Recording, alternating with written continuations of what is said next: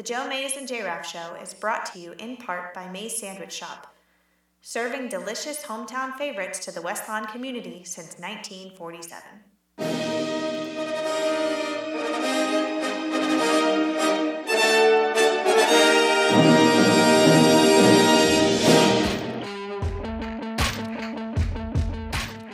You are listening to the Joe Mays and J-Raff Show, bringing you the latest news and commentary on baseball. The 0-2 pitch, swing and a miss, struck him out!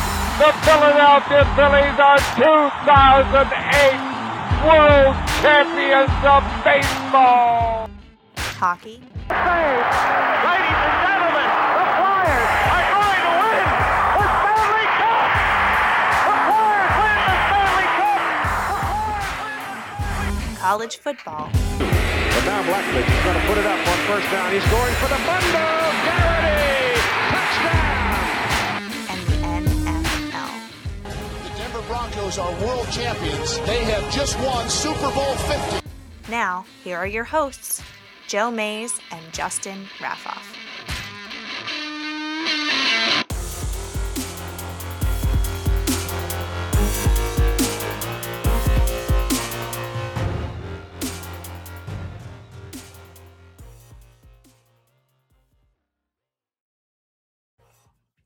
Well, good afternoon, everyone, and for the second time now, I am your host, Joe Mays, and sitting next to me, co-host Justin Raffoff. Yeah, it's good to be here again today. And Is it?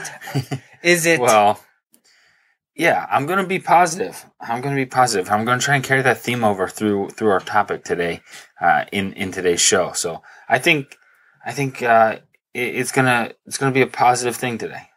Good. That's what I'm going to go with. I hope the blind optimism. I hope blind the sports talk optimism. is positive, because the tech right now, I don't know about that one. It's a little iffy. I think you do know. I think you do.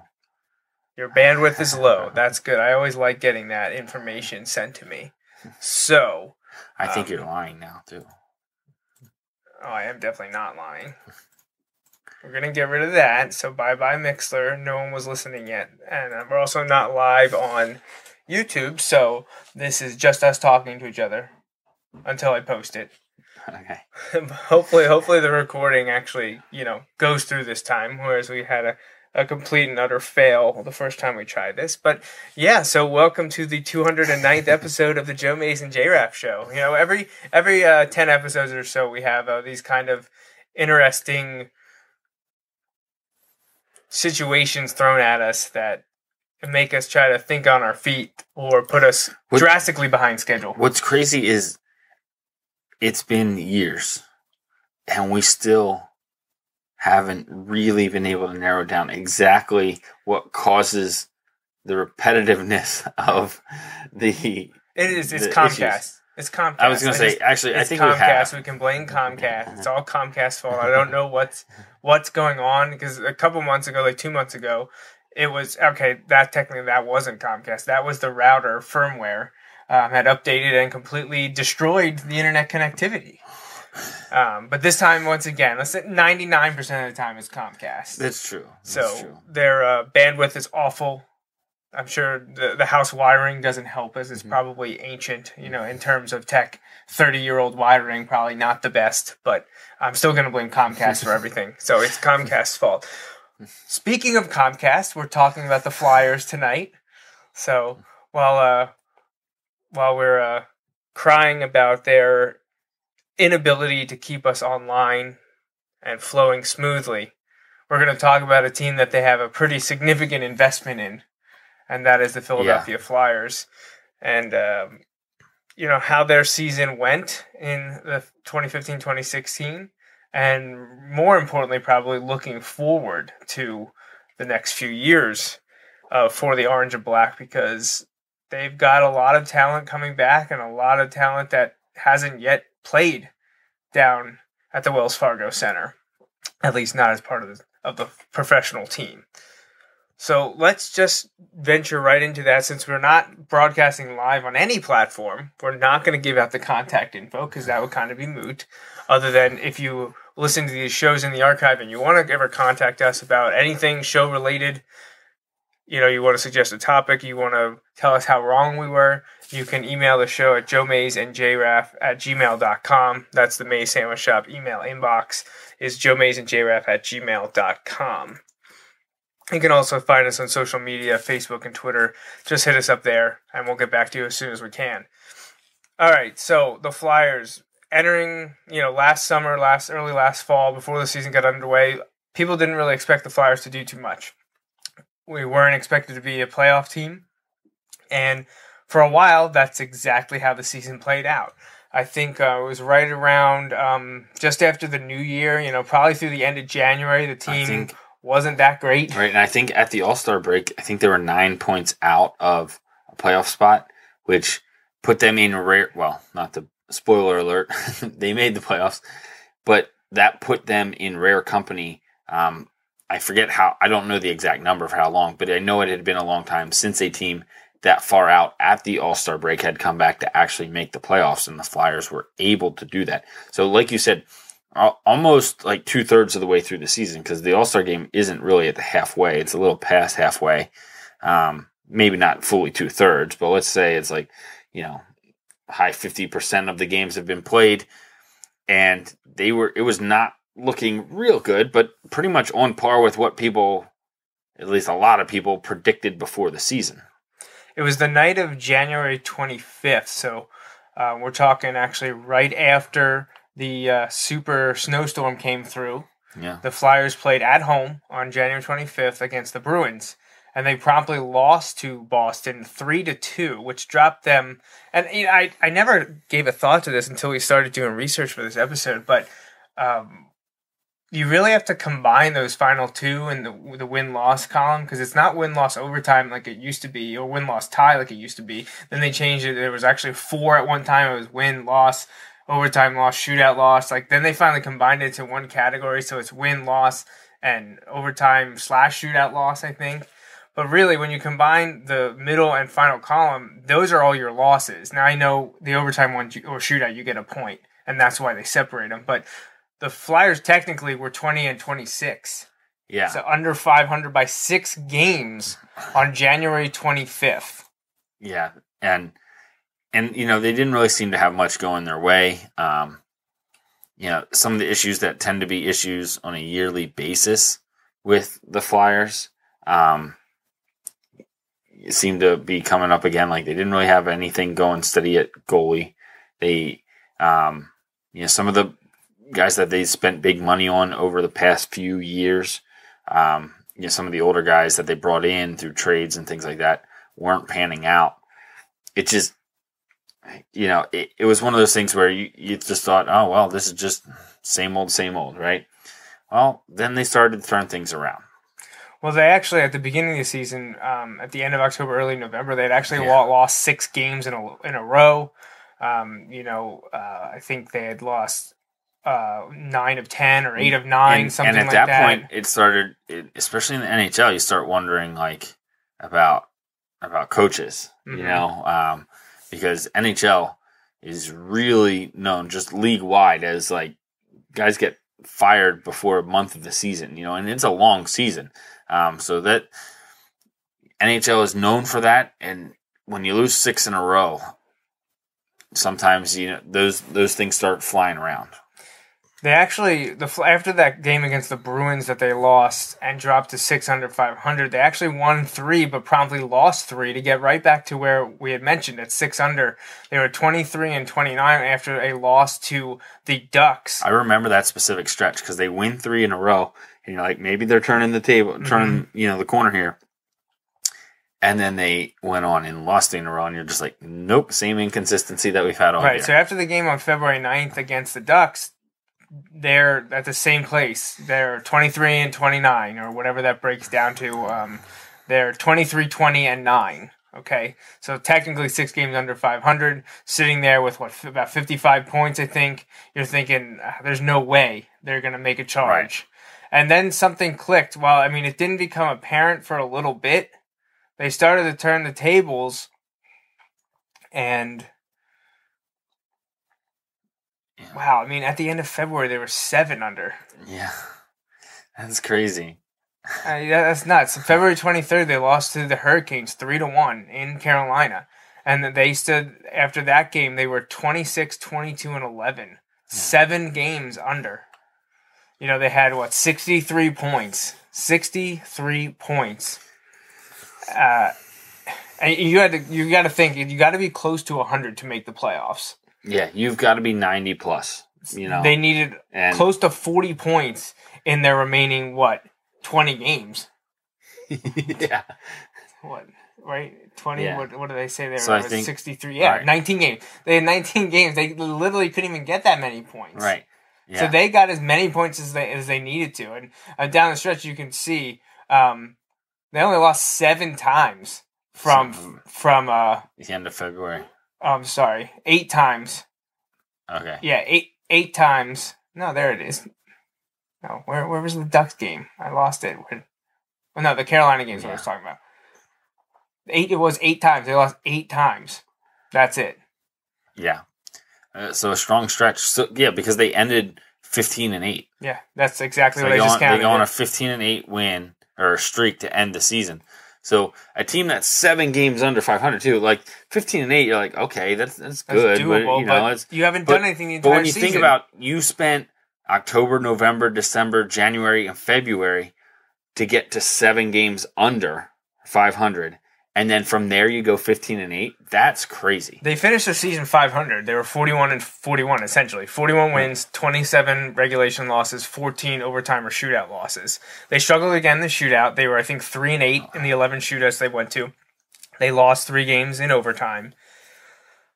But, I mean, to rebound from where they were, 7 games under 500 to end up at 500 and getting points, too. I mean, there are a couple games in there that were head scratchers, and ones are like, if they don't make the playoffs, this is going to be one that comes back. I think, was it against Nashville? It was a game that it's just, you shake your head at that they lost. No, it was the Blue Jackets. Yep. March 22nd. I was watching that game, and they were up 2-0 with 2 minutes to play, or 90 seconds to play. And they ended up losing that one, I think, in a shootout, 3-2. And right there, you're like, yeah, they got 1 point because it went the extra Right. period than the at shootout. But at that time, you were looking, they needed mattered. 2. They needed 2 points. And they had it with 90 seconds to play or whatever it was. Yeah. 1 minute and 4 left. And the tying goal was scored with 8 seconds. left. Yeah. So yeah, They're up 2 literally with 1 minute and 5 seconds left. 64 seconds remaining. They're up by 2. 65 seconds remaining. They're up by 2. And then with 8 seconds left, they're tied. And then they lose in the shootout because that's what they do. Yeah, oh my gosh, they're not good at all. 3-8, 3-8 in a shootout. So, yeah.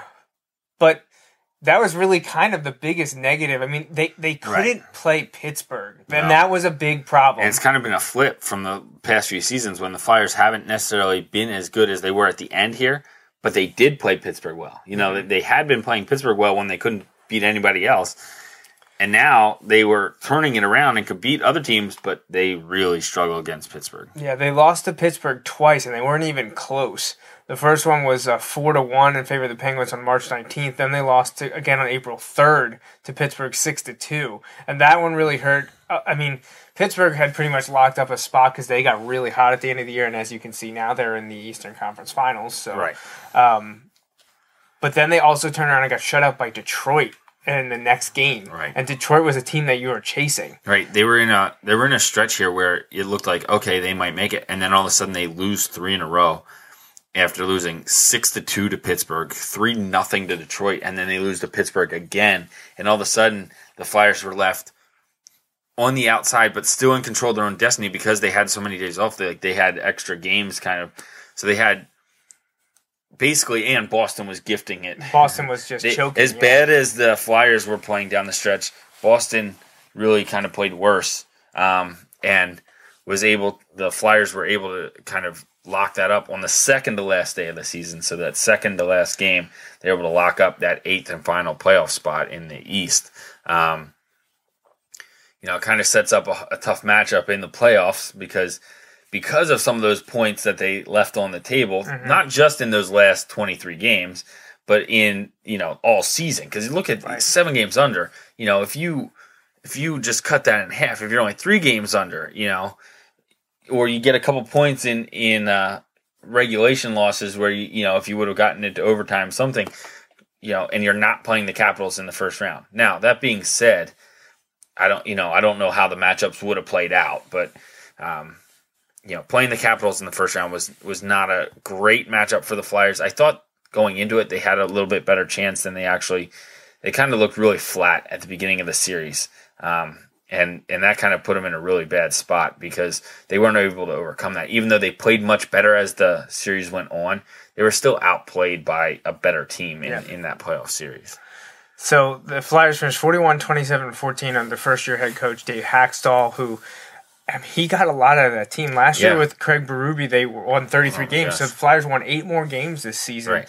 And they just look better, and especially because the way they played since the end of February and really the end of March. I referenced how there was some talk about it because Haxtell is from college. So there was a little bit of, you know, is this going to work? Things up, you know, is this going to work?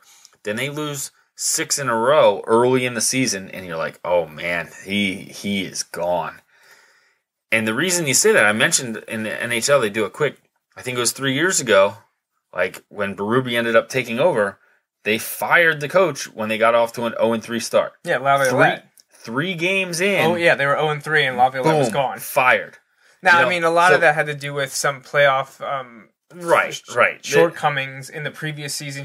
Everyone rides high that 09-10 season where they made it to the Stanley Cup when Finals. In reality, they became almost a victim of that success because then it's like, we still have these poor guys here. There's only one way to go up. Right. You can't go any higher. Right. And to lose your first 3 and boom, just gone. But, you know, it's just one of those things where you're like, so when you have this coach and you hear those whisperings of, I don't know if the system's going to work, you know, he's a college coach, he's not necessarily a player's coach in the sense that he's, you know, a little bit more rigid being in that college structure they tend to be. However, I've heard a lot about the players who have played for him, love playing for him. You know, but when you lose those 6, there were definitely rumblings about whether this was actually going to work.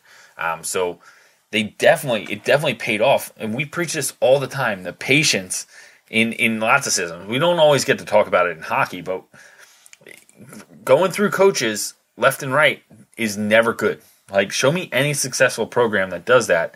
You know, never mind. I'll tell you off the air about a basketball comment this week.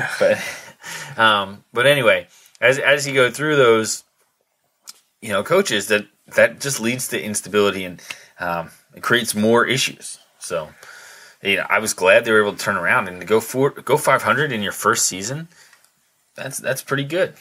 Claude Giroux led the team in points, collecting 67 of them. Wayne Simmons had the most goals with 32.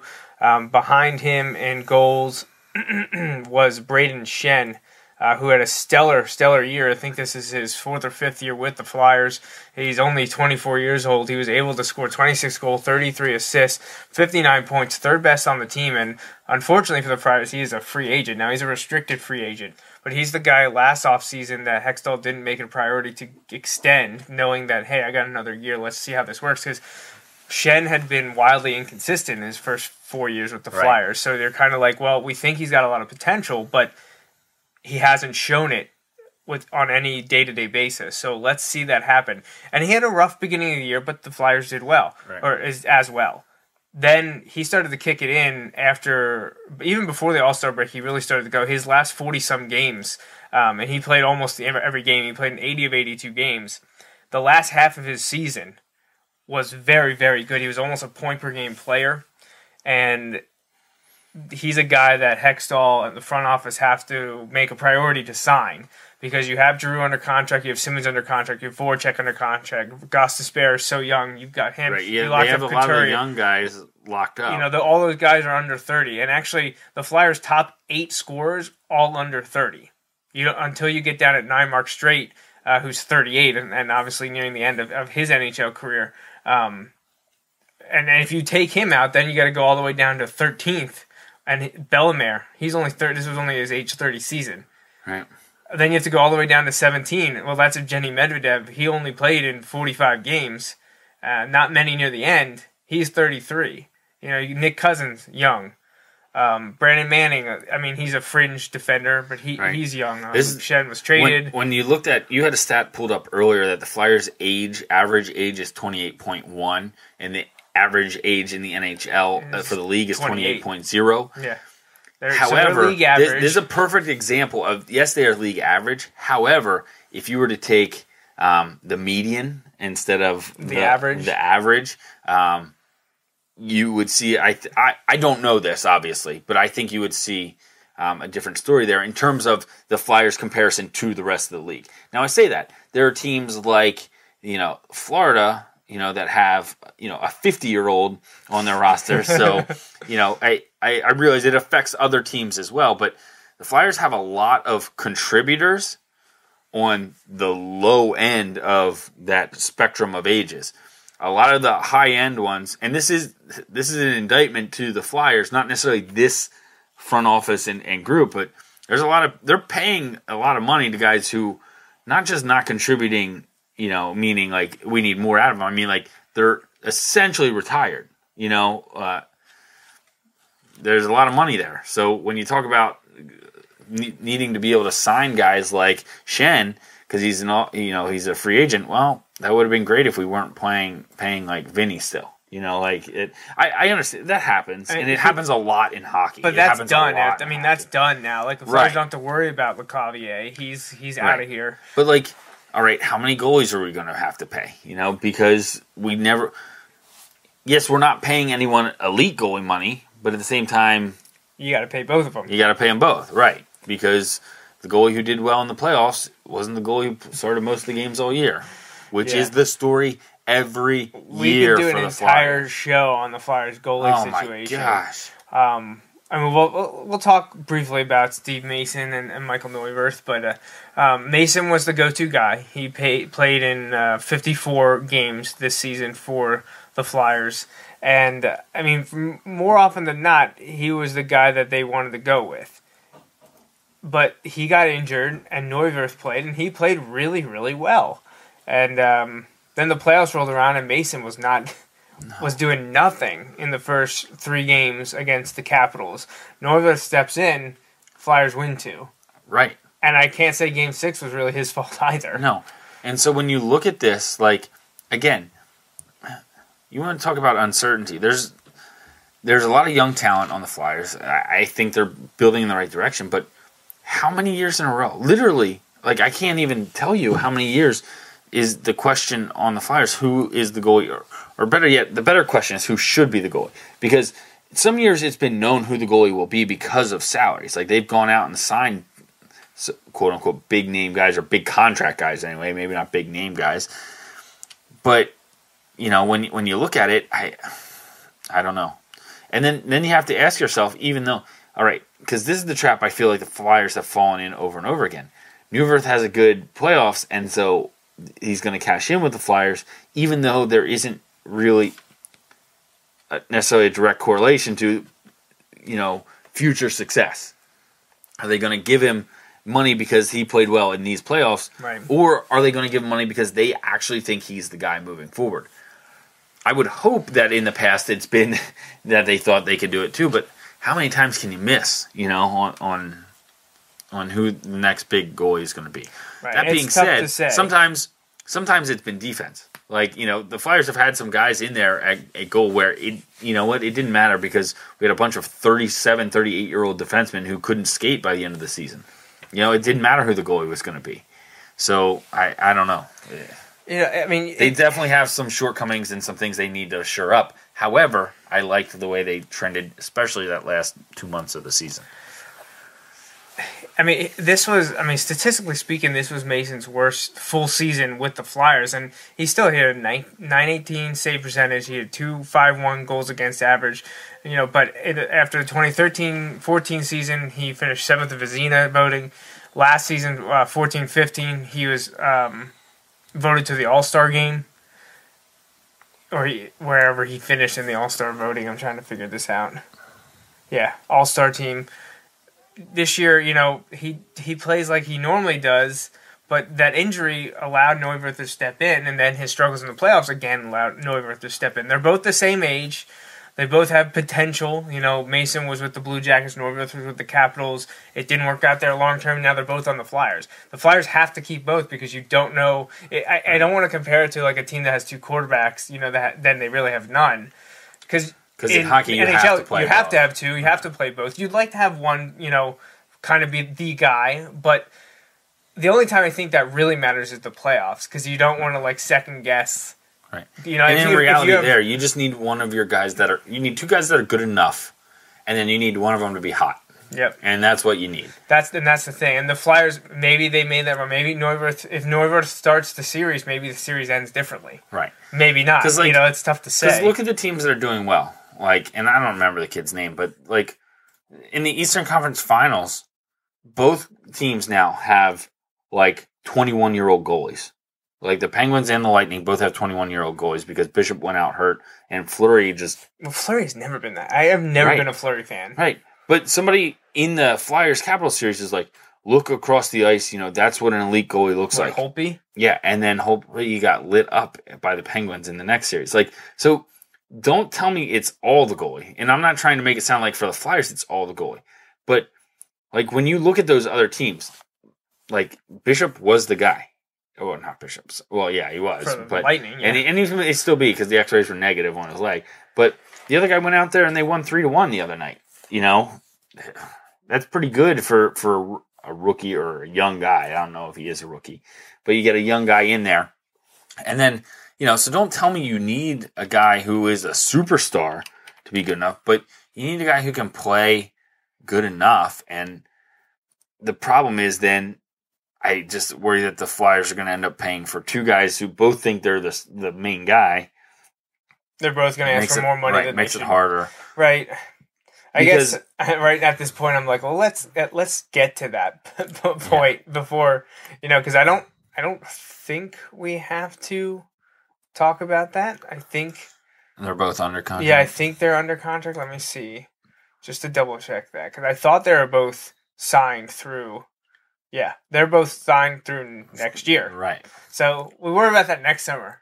Yeah. We got another problem year. for future Joe Mason Jr. And Mason's making 4.1, whereas Neuwirth's only making 1.625. Right. So, you know, obviously there's going to be something coming up in the future. But let's look back and stop talking goalies for a sec. And just, you know, we talked about this a little bit, based age and production. All the Flyers are very, very young, and they're all under contract thanks to last offseason's move. Voracek's here for the foreseeable future. Same with Simmons. He's got at least 3 more years with the Flyers. Matt Reed's a guy, actually, that a lot of Flyers fans want to see be cut or traded because his productivity is not matching his AAV salary, his average that accounts against the salary cap of 3.625. Ryan White, you know, he's another one of those bottom 3, bottom 6, depending on where he's playing, guy that you can find in free agency. Right. Shen's a big one. He made 2.5 this year. He's a restricted free agent, so only the Flyers are going to be dealing with him. If someone would offer him, the Flyers would get a ton of compensation in return. He's going to be with the Flyers. My guess is that he's probably going to sign a 3 or 4 year contract, which allows him to still be in his late 20s when he can sign a ludicrous deal. Because he's only really fully produced consistently now for one season. It was really only the second half of the season. The Flyers are going to pay him for that. He was a third leading scorer on the team. I'd expect he's going to sign a 3 or 4 year deal, averaging somewhere probably between 4 and 5 a year. He'll get a promotion. You know, he'll get a raise in salary. He'll probably be making 4 and 5. That would be my guess. Probably right in between like 4.5 for 3 or 4 years. And then when he's 28 or 29, he'll get one more chance at a big 4 or 5 year deal, you know, maybe making 6 or 7. Yeah. If he continues this progression. I mean, he's gotten better every year. That's the thing. He has gotten better each year in terms of productivity. He just hasn't been consistent. And he finally got that consistency in the second half of this season. Yeah. So Shen, he'll be back. That'll be big for him in terms of his money, but it'll be big for the Flyers too, having another kind of key young piece. Michael Raffle is a guy that, you know, he doesn't get a lot of notoriety, but he's the only guy on the team that played in all 82 games. He was their 7th leading scorer. He's only 27, so he's in his prime, and he's under contract with the Flyers for another 3 seasons at a reasonable price. So obviously he's going to be back. Van de Velde, you know, he is what he is. He's back for next year. He's cheap. I don't see why the Flyers would get rid of him. Mason and Neuwirth, again, we said they're both free agents next year. I don't see the Flyers, because of what we just said, one of them being hot back and forth and both showing they can do it and also not be the guy. I don't see either of them being extended, but they'll both be back for this season. Emery, who was signed kind of as an emergency, he won't be back unless something would happen drastic. I don't know what to say about Mark Streit. He's making a lot of money for being close to 40. Yeah. He's got a modified no trade, but he could decide to retire. I feel like if that was going to happen, we may have already heard something about it.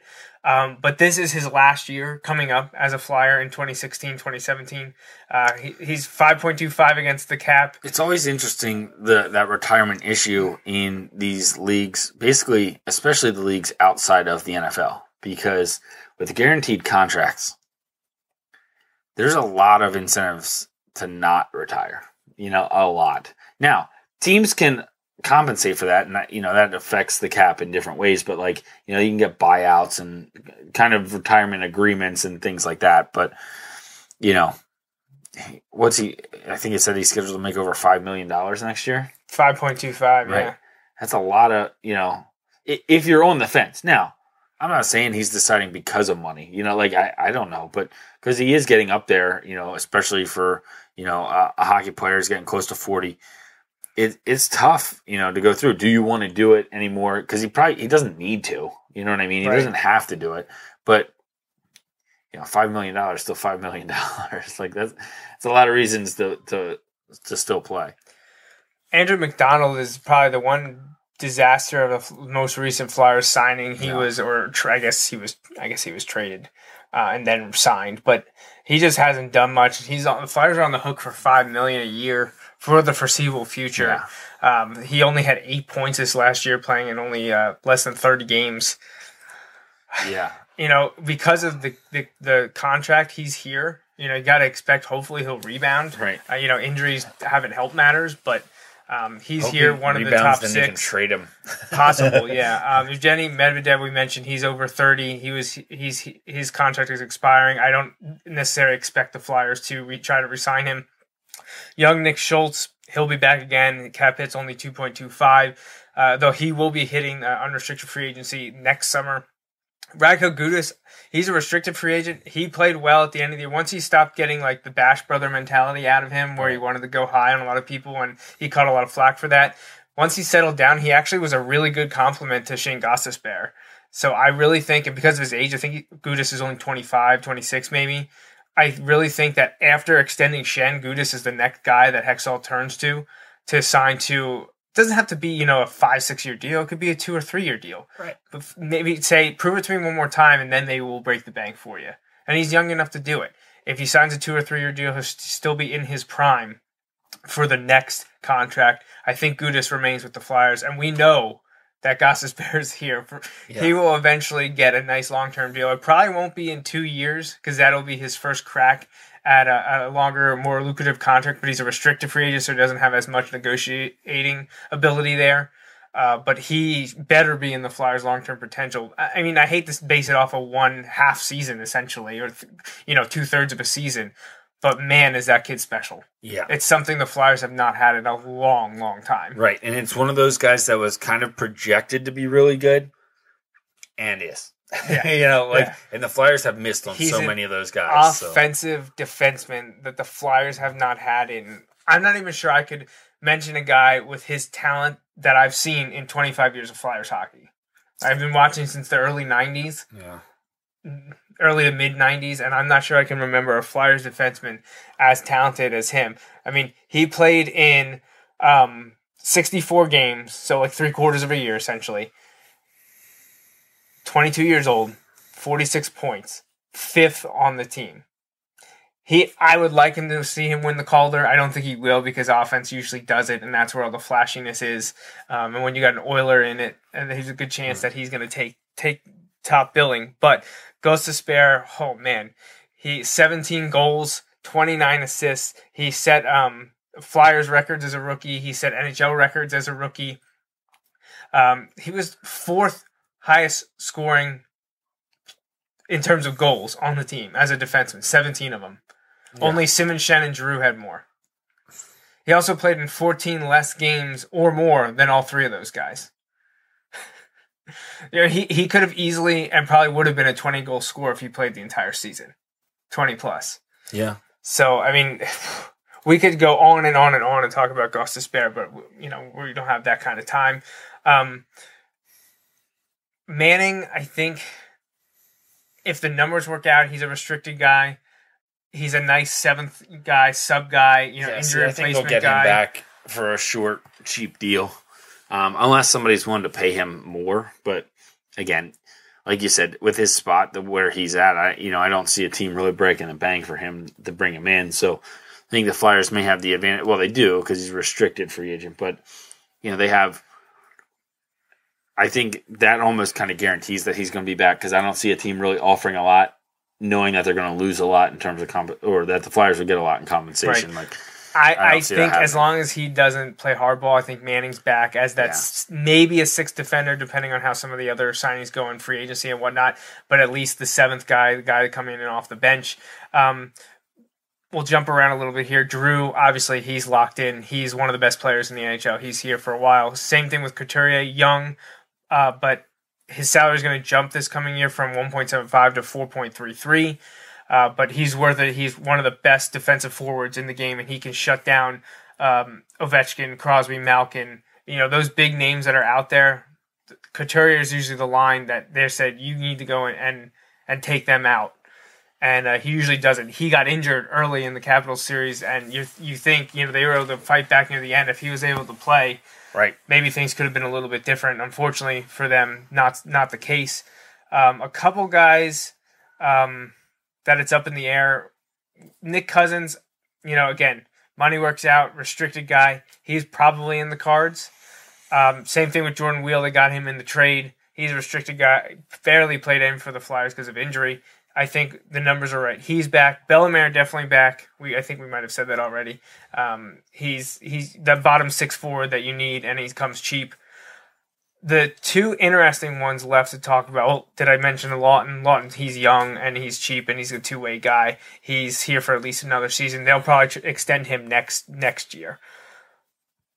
Umberger, Flyers on the hook, 4.6 again. He's got a limited no trade. He is a prime buyout candidate that the Flyers are basically just buy part of his contract out and let him go to wherever he wants to. He has just not produced in his second stint in Philadelphia. He's definitely not worth the $4.6 million cap hit. He's definitely gone to make up for the Flyers, the guys that the Flyers need to resign, and the raises that some of these contracts are going to kick in, like we mentioned, Couturier. So Umberger probably gone. We mentioned the possibility of Reed being cut or traded. A lot of this is pretty much the team we saw this year is the team we're going to get next year. The one biggest question mark right now, I think, is Sam Gagner. He played this season at $3.2 million. He came on down the stretch like a lot of the guys did as they started playing strong. He only finished with 8 goals. He was pretty strong in the last few weeks of the season, though. And it's not, you can't always look on the stat sheet because power play setups being that third guy, but also more importantly, penalty killing and defensive-minded forwards. And Gagner was able to do that. Now, maybe the price is just too high for the Flyers to bring him back again at over $3 million. So maybe he'll end up being, thanks, but we can't afford it because of the way the cap works. I don't. It's tough to say with Gagner. I think. Yeah, I think he's a going to tough be a one guy to that they judge. would love to bring back, but I don't know that they actually can afford to do it unless they make some tough decisions and don't bring back some other guys that we talked about. But when you factor in age and some of those other things, I think Gagner is going to be the guy that I want to say loses out because he probably won't lose out. He'll get his money, but I think the Flyers may lose out on him just because of the circumstances that kind of surround him. Now, maybe more excitingly is to talk about some of the guys that could be coming up. And one of them expected to definitely be up next year is Ivan Provorov. He's another defenseman that is just one of the greatest in the the developmental league that he's playing in. I can't remember if it's in the OHL or where he's playing, but he's one of the best, if not the best player in that league, at least defenseman. And to have him up there at the same time as Gostisbehere could be huge. So we look forward to seeing what he can do. The Flyers have one of the best farm systems in the entire NHL. Right.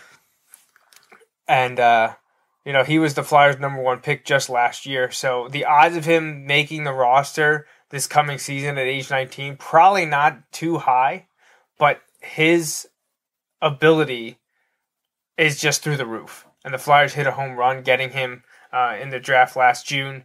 A couple other guys to keep an eye on. Fellow defenseman Travis Sanheim, also very strong, and as is Samuel Morin. Those are all defensemen. It's nice to be talking about defensemen in the system because that was always, besides we knew about the difficulties with the goalie situation, but then it was always finding homegrown defensemen. Right, because it felt like we always had to go out and get them. And there's always a big cost associated with that. So, like you said, having some of these homegrown defensemen, if they can pan out, that could really help the Flyers in some of these situations moving forward. Then forward-wise, the big one is Travis Konechny. He is a guy that, depending on how free agency goes and then his time in training camp, he could get the call up to stay with the big club, play for the Orange and Black next year. I don't know if there's any other forwards that really have a big chance of sticking around. A lot of them still need development. Fosleeve, the center, it's just the Flyers stock with center when you got Giroux, Couturier, Lawton, then you got the cheap fourth guy, and also Shen, who he made his money at wing this year, and that's probably where he'll stay, but he can always pinch hit if need be. I'm not sure Rodell Fosleeve is ready to commit. It's the focus is probably going to be on the defensemen. Provorov, Sanheim, Hag, Morin, maybe even Alt. All of those guys are people that could be ready to play, and that's why it'll be interesting to see what they do with Manning. If they think two of those guys are ready to play, Manning's probably not brought back. No. Maybe they try to get rid of McDonald, but you think I don't know that they could. I don't know that they can, right? I think he's not a candidate for buyout like Umberger is. Still owe him like $20 million. Right. But Provorov is the guy to watch. He's an interesting one, and a top 10 pick, lighting it up in the developmental leagues. He could be ready to go, and man, to have Gostisbehere and Provorov up here at the same time, the future's looking good. Yeah, it'd be good to build around. And like we kind of alluded to, that can help kind of stabilize that goalie position if you can get solid defensive play in front of there consistently. Yes, certainly. Now, I did have a previous. Let me see if I can find it. I had gotten a text from my brother-in-law a few weeks back about the Flyers, and I said that we would be talking about it in a future show, and that this would be a good time to cover it. Let me see if I can find it. Here we go. All right, he said, just asking a question, even though I loved Eric Lindros, does anyone think the Flyers would have been better without him, considering Forsberg turned out to be one of the best players in the NHL? Mike Ricci was a nice role player, and Hextall was a good goalie. Chris Simon turned out to be a good player for the Caps. Obviously, that's not where he went into the trade, but basically, if you knew what you knew, and this is all going to happen the way it did, would you rather have had Forsberg and those other players, or Lindros?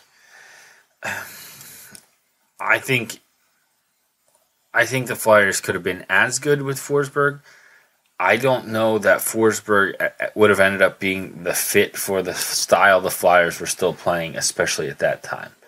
Now, this is early 90s. Right. I felt like Lindros had all the tools. Well, he did. I mean, he showed it. He was there to be everything, a perfect player in a perfect system at a perfect time, and it just didn't work out. I don't know. That is interesting though, because it's so much to give up. They gave up a lot for him. Yeah. Well, when we did the show with Corinne and Jason, when she talked about her attractive male athletes, we talked about Lindros because he was number one, and I mentioned everything that they gave up in the trade, even after the arbitration that went down. They gave up a ton. So I mean, it's hard to argue against that they wouldn't have been better, but at the same time, they were really good. So, I don't know. basically what you're saying is they would have won a Stanley Cup if they didn't. Would they have won a Stanley Cup if they didn't trade for Lindros? To me, that's basically how it breaks down. And I don't know that I go that far. I don't know that I can say that. And I love Lindros. He's one of my favorite professional sports players of all time, not just in hockey. But honestly, looking at their two careers, Forsberg had the better career. Oh, yeah.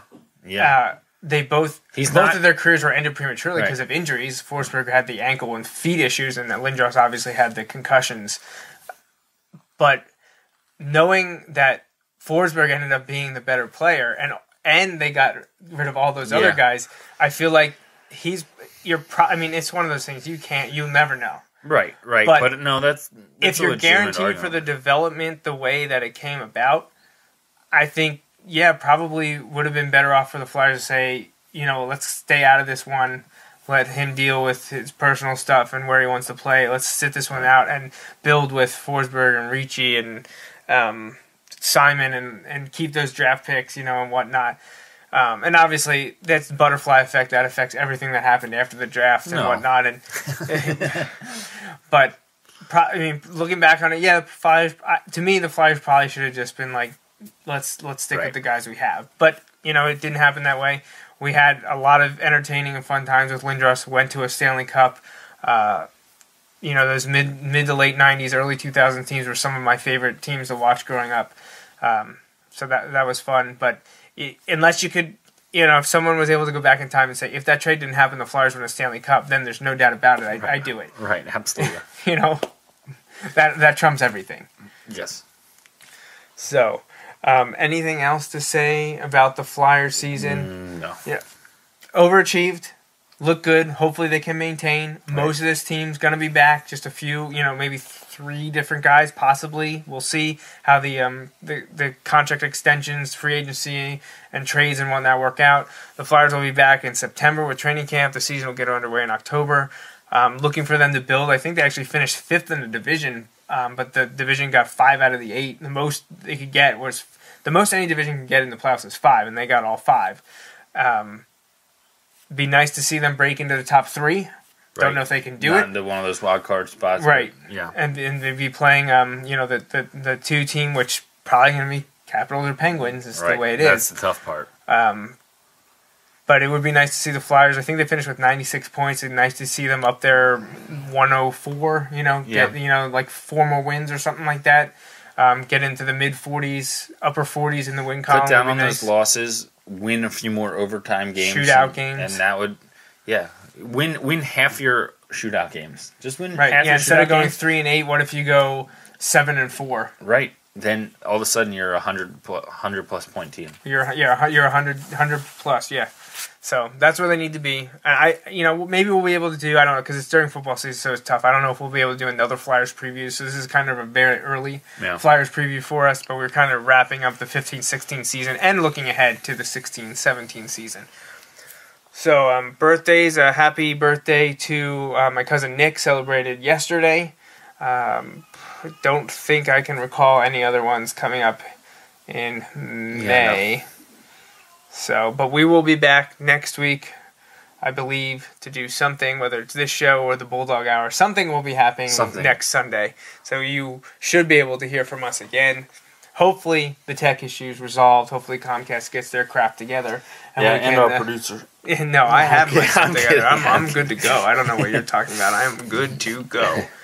So, of course, I got nothing up here, so we're just going to say thanks for joining us. This wraps up the 209th episode of the Joe Mays and J-Raff Show. We hope you tune in every Sunday for our take on sports. Until next time, I'm J-Raff. And I'm Joe Mays. Thanks for listening. Thanks for listening to the Joe Mays and J-Raff Show. Tune in every Sunday for the latest sports discussions from Joe and Justin. Each episode is available live on Ustream or Mixler and can be downloaded or streamed on iTunes and SoundCloud. You can interact with Joe and Justin on Facebook and Twitter, and stay up to date with the guys at joemaysandjraff.com. The Joe Mays and J-Raff Show is part of the JMNJR Radio Network. For more info, visit jmnjrradio.com.